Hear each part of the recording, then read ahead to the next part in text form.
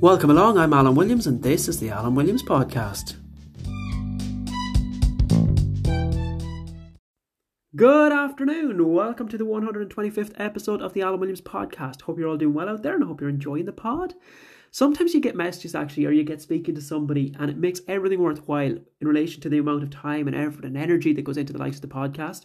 Spoke to a client this morning who's been with us for 8 weeks, and she said since she started working with me 8 weeks ago, she has listened to every single episode of the podcast. That is 124 episodes in 8 weeks. I am impressed. But you know what? They obviously aren't too bad if somebody has listened to 124 episodes in 8 weeks. It gives me a little bit of confidence in what I'm doing.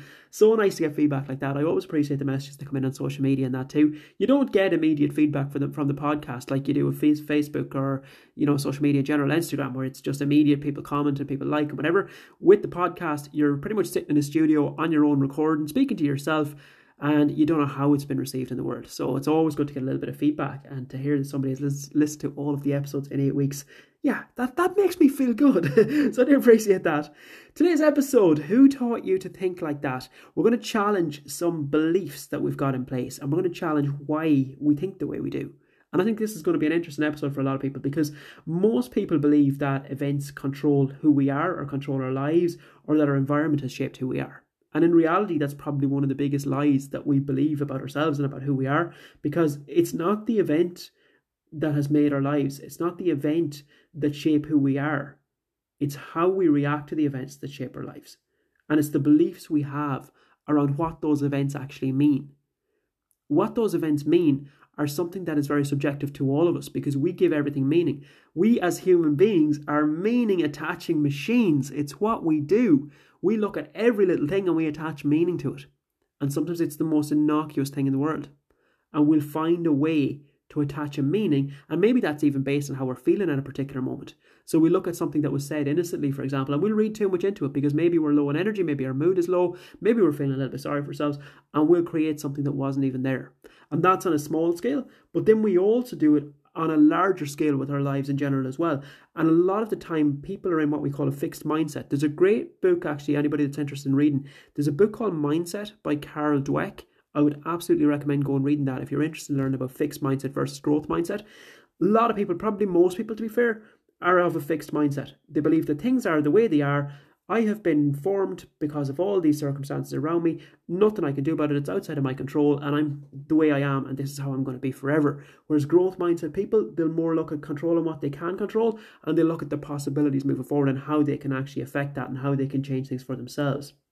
So if you think about two people in very difficult circumstances. So maybe it's a similar situation or they're in the exact same situation, but it's really difficult circumstances. The responses and the experiences that those two people have can be totally different, even though the stressor that's on them is the same. So there's a great book called Man's Search for Meaning. I'm flat out here recommending books. I've mentioned Man's Search for Meaning several times on the podcast before. If you haven't read it, in my eyes, it's the greatest book ever written. I think it's absolutely incredible. So Man's Search for Meaning by a guy called Viktor Frankl. Definitely go and read it. Frankl was somebody who survived Auschwitz and survived the concentration camps.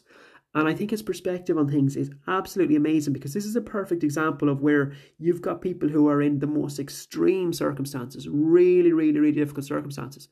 But all of them are in the same situation or a very similar situation.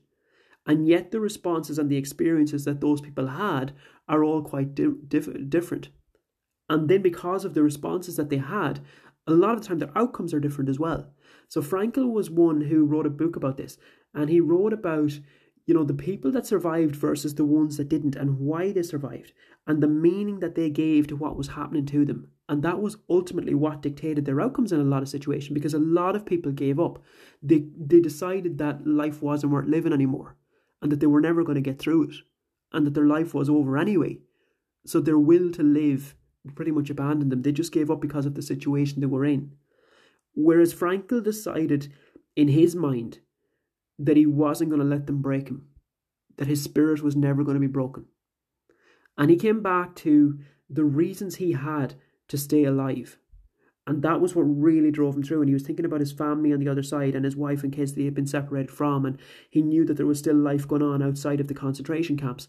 And he had this really, really, really strong will to actually see that again. And that was what kept him going. He had made a decision that he was going to endure whatever they could throw at him, and he was going to handle it. And he was not going to be beaten. He was not going to be broken. And he almost taught his brain to switch off from what was happening to him at times, just so that he could survive and he could get through. Whereas thousands of other people, they didn't have that and they gave up because they decided it was too much. And obviously we're talking about something completely extreme here, by the way. Completely extreme. But it just gives an illustration of, I suppose, the different responses to different situations and different circumstances. So a lot of the time we're going to have events in our lives that are difficult, that are uncomfortable, that we would obviously choose not to happen to us, that we would prefer if it didn't happen, obviously. But those things in and of itself, it's the meaning that we give to them that probably shapes how we think going forward. And it's the meaning that we give to events that'll mold who we are. It's not necessarily always the events itself. It's the meaning we give to those events. So there's another great story about two women who hit their 70s, and one of them knows, in inverted commas, that her life is coming to an end, and she feels thin because she's obviously had 7 decades of life, that her body is probably starting to break down and she needs to act accordingly and act her age, I guess, is probably what you'll hear a lot of people say. And she decides that she should do that because obviously she's coming towards the end of her life and her body's slowing down and it can't keep going as it was, and she's not as young as she used to be, and therefore she starts acting accordingly. Now there's another woman who is the same age, so these people both hit their 70s at the same time, and the second person decides that what a person is capable of at any age depends on their belief rather than their age. It depends on their belief. So she takes up mountain climbing, and she does mountain climbing for the next 25 years. In her 90s, Hulda Crooks becomes the oldest person to ascend Mount Fuji in her 90s. So this is again showing you, folks, things happen in life, milestones come up, events happen, maybe it's your age, maybe it's whatever. But you can always choose what those events mean. And those two women chose different meanings for the stage of life that they were at. One decided she's in her 70s, she has to start slowing down because that's what you do at this age. Because she knows, in inverted commas, that that's what you should do. The other one decides, forget about that, I'm going to take up mountain climbing at 70. She literally only took up mountain climbing at 70 years of age. And in her 90s, she became the oldest person in the world to ascend that mountain. Like, that'll show you, folks, it is the difference in response. It's the difference in attitude. Everything only has the meaning that we give to it. Events are only something that happen until we give it meaning. One I hear quite frequently as well, when I speak to people that are maybe looking to come on board as a client, very, very often I hear people who have nearly given up because maybe they're in their 30s or maybe they're hitting 40 or they're in their mid-40s, and they've given up because they see all around them that other people have given up.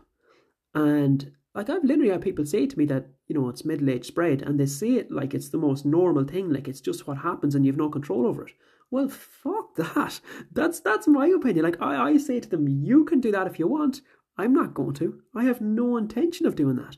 I'm going to control myself and not lean on age as a variable. Maybe it makes it a little bit harder, doesn't make it impossible. Age is only a number. It's, again, no more than the two women who decided to go separate ways there. You can choose what that means for you. And I have seen this so much because I'm at that stage of life now where all my friends have got married in the last couple of years and whatnot. And I see people around me who have almost accepted that life has changed and they have to just go with what it is. And because they're married, you know what, I'm just going to take it easy now. And they're piling on weight and they're getting out of shape and they're starting to feel crap about it, but they're doing nothing because they think that's just what happens when you get married. No, I'm not shitting on marriage here. I'm sure it's lovely. I'm sure it's amazing. But I have seen a lot of that, folks, where people kind of get to, you know, maybe mid-30s and they're nearly thinking it's game over for me. I'm going like, you're a third of the way through your life. What are you doing? So always, always, always come back to those beliefs, because you're taking on beliefs that maybe have been handed to you by society. And that's where the age one comes in. You're talking about people in their mid-30s giving up on their body shape because they've got married and they think, I can let myself go now, or it doesn't really matter or whatever, until a few years later when their health is suffering. Likewise, you've got the two women who are hitting 70. One chooses, I'm going to give up because my life is coming to an end. Another one starts mountain climbing, and in her 90s she's the oldest woman to climb Mount Fuji. Like, it really comes back to your beliefs and what you believe is possible. rather than just being told a story and going with it, because society says you're 70, you should start slowing down. I can tell you now, guys, I have absolutely no intention of slowing down. One actually thing that springs to mind as I'm speaking, and I heard somebody else within the industry say this as well, and I can't even remember who it was, but I thought it was amazing. He said, my goal is not necessarily to be in amazing shape and look aesthetically fantastic. My goal is to avoid the nursing home. And I said, I absolutely love that. That was my thinking on it. I love that you're fit and you're healthy and you're in, a mobile state and you're giving yourself the best chance of living the best quality life that you can for as long as you can. Not giving into society and going, well, you know what, I'm hitting 50, so I can't lift weights because people my age don't do that. That's the most time you need it.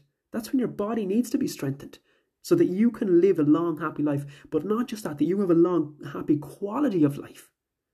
Quality of life. Avoiding the nursing home is my long-term goal. That's the long-term one. So again, folks, everything comes back to the meaning that you give it. Not necessarily the event, but what you choose that event means. I hope that makes some sense to you. And even in relation to what we spoke earlier about, man's search for meaning and the being in Auschwitz and facing difficult situations and whatnot, what that guy came up with, one of his main conclusions was that the power of the human spirit can overcome virtually any level of pain. The power of human spirit can overcome virtually any level of pain. Another good example on this, I went to the Pendulum Summit in Dublin a few years ago. It hasn't been on for the last few years because of COVID. I think it was actually on this year. It was on about 2 weeks ago. So I didn't make it, but I was there a few years ago.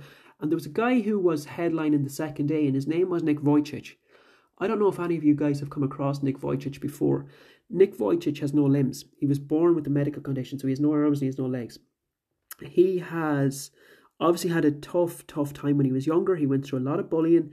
He contemplated suicide at one point. He thought life had nothing in store for him. He couldn't possibly see how he could ever make anything of himself. Really, really difficult circumstances. And even at that, he credits his parents now with a lot of the upbringing he had for getting him out of that victim mentality and making him make something of himself, because they used to challenge him. So, for example, they'd pay him to do the hoovering. And he was going, well, how can I hoover? I have no arms, I have no legs. He figured out pretty quickly that he could hold the hoover with his chin. You get clever, when you start looking for ways to do things, when it matters to you, you find a way. And then he would have, he was saying about there was a book on a shelf and he asked his mother to take it down. She said, no, get it yourself. And he couldn't possibly see, how can I get that book off the shelf?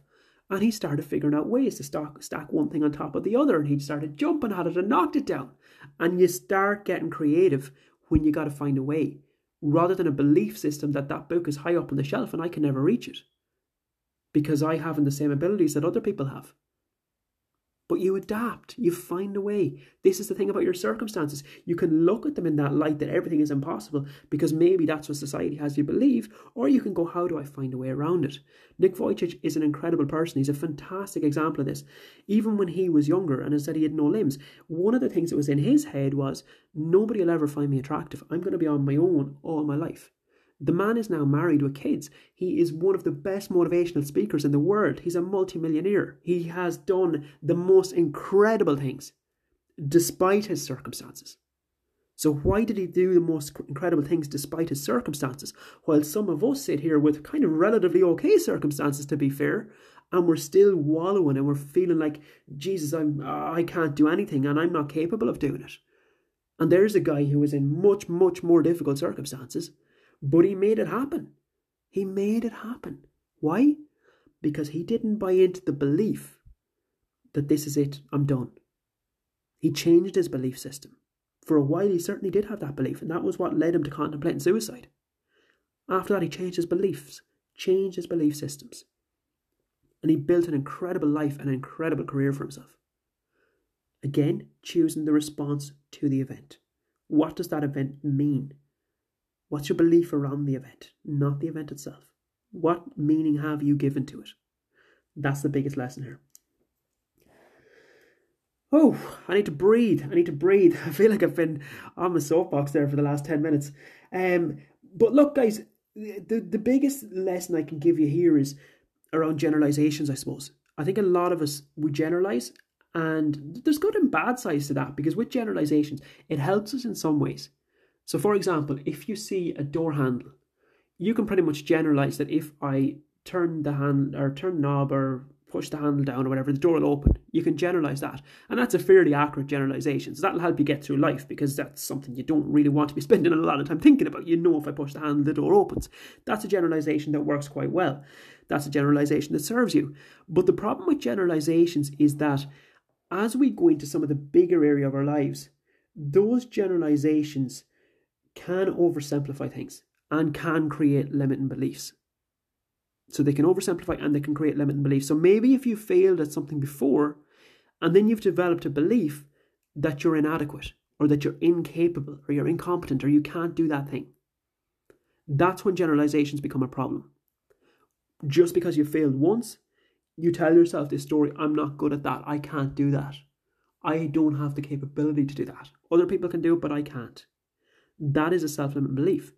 So what we're actually doing there is we're generating the situation where what we're telling ourselves becomes a self-fulfilling prophecy. We're telling ourselves we can't do it, and therefore we can't do it further down the road. Whether you think you can or you can't, you're right. It's all about the stories you're feeding that brain. Always. The messages you're feeding the brain are what it's going to respond to. If you're telling yourself the story that you can't do it, you won't do it. It's a self-fulfilling prophecy. I have a good example of this in my own life. My marathon. So I ran a marathon in 2017. One of the main reasons I ran a marathon was because I recognised that I had this ridiculous limiting belief going on in my head.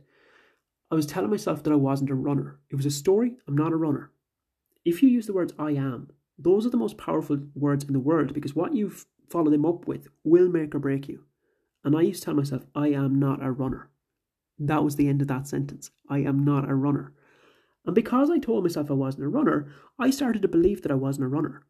I started to believe that I was no good at running. I started to believe that I probably couldn't run.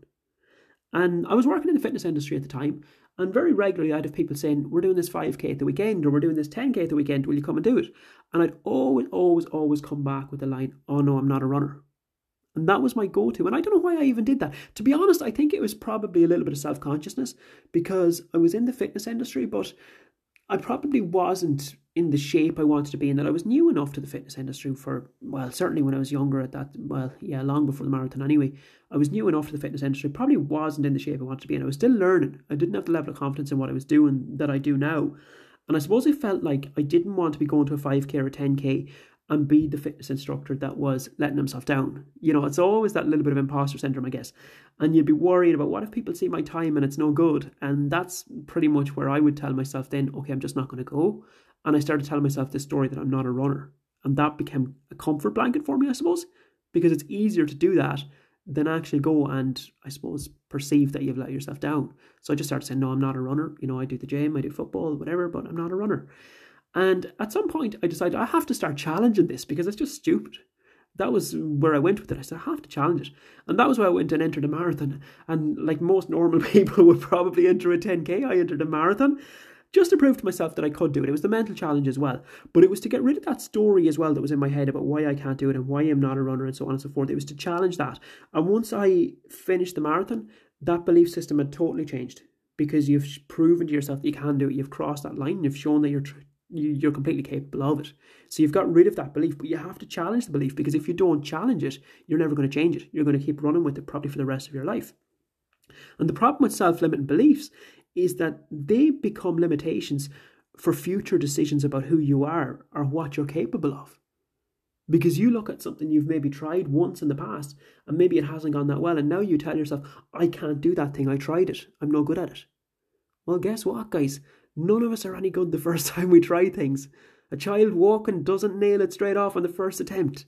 You got to persevere sometimes. You got to try things out. So if there's something in your mind as you're listening to this where you're going, I do that, I tell myself this limiting story, and maybe I've tried it once and I've told myself I'm not good at it. Well, I'm gonna challenge you today. Go and try that thing again. Change the belief system around it. Do it until you get good at it. That's the only way you will change it. So the challenge really is threefold. I'm kind of laughing to myself here saying that, because something has popped into my head. Does anybody watch Friends? You've probably seen Chandler bang in the box where he says he's in it because the reasons are, was it fivefold? That was what popped into my head there. I'm getting sidetracked. Dreadful podcasting here, but that's what popped into my head. So the challenge is threefold. And that is, most of us do not consciously decide what we're going to believe. That's the first one. The second one is often our beliefs are based on misinterpretation of events. And the third one is often we adapt a belief that we forget it's merely an interpretation. That's all it is. It's merely an interpretation. It's how we've interpreted it. So you can nearly go back to any event in your life and you can give it a different meaning if you want to. So at a lot of the time, we've misinterpreted what's happened. And I see this quite regularly, and this even now is for me when I work with clients, or even in general, to be honest, I always seek as much clarification as I can, because I think assumptions are the quickest way to misinterpret things. You assume things, you give it meaning, and a lot of the time it's way off. And one of the biggest lessons I've had since working with clients in the fitness industry is always, always, always get clarification. Never assume you know. Because often you think you know what they're suffering with or what they're struggling with or what's going on for them. And it might be the case in 99% of cases. But there'll be that 1% where it's something else.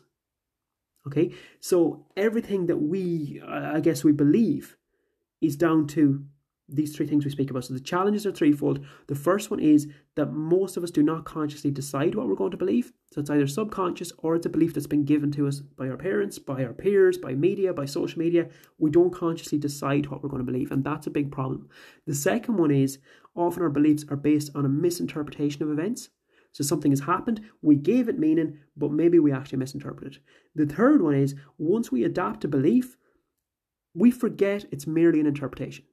And we could be wrong. And we all need to be open to the fact that we could be wrong. We've merely interpreted it in a certain way. Somebody else might have interpreted it differently. We could be wrong. And we have to always be open to the fact that we could be wrong. Within the fitness industry, there was one, probably, it's a long time ago at this stage, but if you think back to when you were growing up and you've seen the food pyramid, at the bottom of the food pyramid was like 6 portions of carbohydrates a day. And that was what was being taught for years and years and years. So people coming into the fitness industry at that time were given this belief that this is what's right. And because they were given the belief, they took it on and they didn't question it. They went with it, and that's what they were going to teach into the world. And more people were becoming overweight and unhealthy. And we're wondering what's going on because we're following this advice that's been given out by health boards and God knows what. And then eventually, it's not even that long ago, literally just a few years ago, the food pyramid was changed to massively reduce those carbohydrates that were, it was like 6 a day. Which, again, if you're running a marathon, you might get away with that. If you're an average Joe Sup trying to lose a few pounds, good luck. Good luck. So this, I suppose, comes back to what I'm saying. We have to be open to the fact that we could be wrong, that things might have been misinterpreted. And then we have to be big enough at times to hold our hands up and say, okay, maybe I got that wrong. Okay? But we rarely question long-held beliefs. And that's often where the biggest problem is for a lot of people, because anybody that has been in therapy, for example, you'll find that a lot of the stuff you're struggling with now goes back to childhood. And very often it's long-held beliefs that we will not question because it has become something that we've heard for so long, or that we've told ourselves for so long, that we're actually afraid to question it. And it's not even that. It's like it's nearly kind of holy territory that you just wouldn't question it. And those long-held beliefs are often the ones that are holding us back. And all of our actions are a result of our beliefs. All of our actions are a result of our beliefs. So we'll take action depending on whether we believe something is going to move us towards pleasure or move us towards pain. Move us away from pain. That'll drive it. So everything we do is driven by pain or pleasure, but it's our beliefs around the pain or pleasure. So if we believe something is going to bring us pleasure, we'll move towards it. If we believe something is going to bring us pain, we'll move away from it. But this is where beliefs come in, because if you think about training, for example, maybe your belief system for the last 30 years has been training equals pain. Training equals discomfort. Training equals extreme things that make me feel horrible and hungry and low on motivation and low on energy and hating life. So your belief is that thing brings pain, so therefore I'll move away from it. And maybe that's a limiting belief that has held you back for so long, until you get to the point that you're so out of shape, you're so unhappy, you're so low in energy, you feel absolutely crap, your confidence is gone. And then you realise, okay, if I start to change things, maybe it's going to move me towards pleasure. So the belief system changes. You stop associating training with that pain. and you actually start associating it with pleasure because you're starting to see the benefits that are on the other side of it. But sometimes you nearly have to hit the tipping point before you get there. So really and truly, beliefs have the power to create and the power to destroy. They can either lift us up or they can tear us down. It's all about our beliefs. They have the power to create, they have the power to destroy. But you get to choose your beliefs, and that's what a lot of people don't actually realise. You get to choose your beliefs. If you think about somebody who's trying to impact the world, somebody who's trying to, even myself, I'm trying to educate people, I'm trying to work with clients to improve the quality of their life. I have gone out believing that I can impact many, many lives and I can make an impact in the world. But you do not 99% of the time grow up with that belief. Because you're given the beliefs the same as everybody else. Like, well, who do you think you are to do that? Nobody does that. Like, you have to be Superman to do that.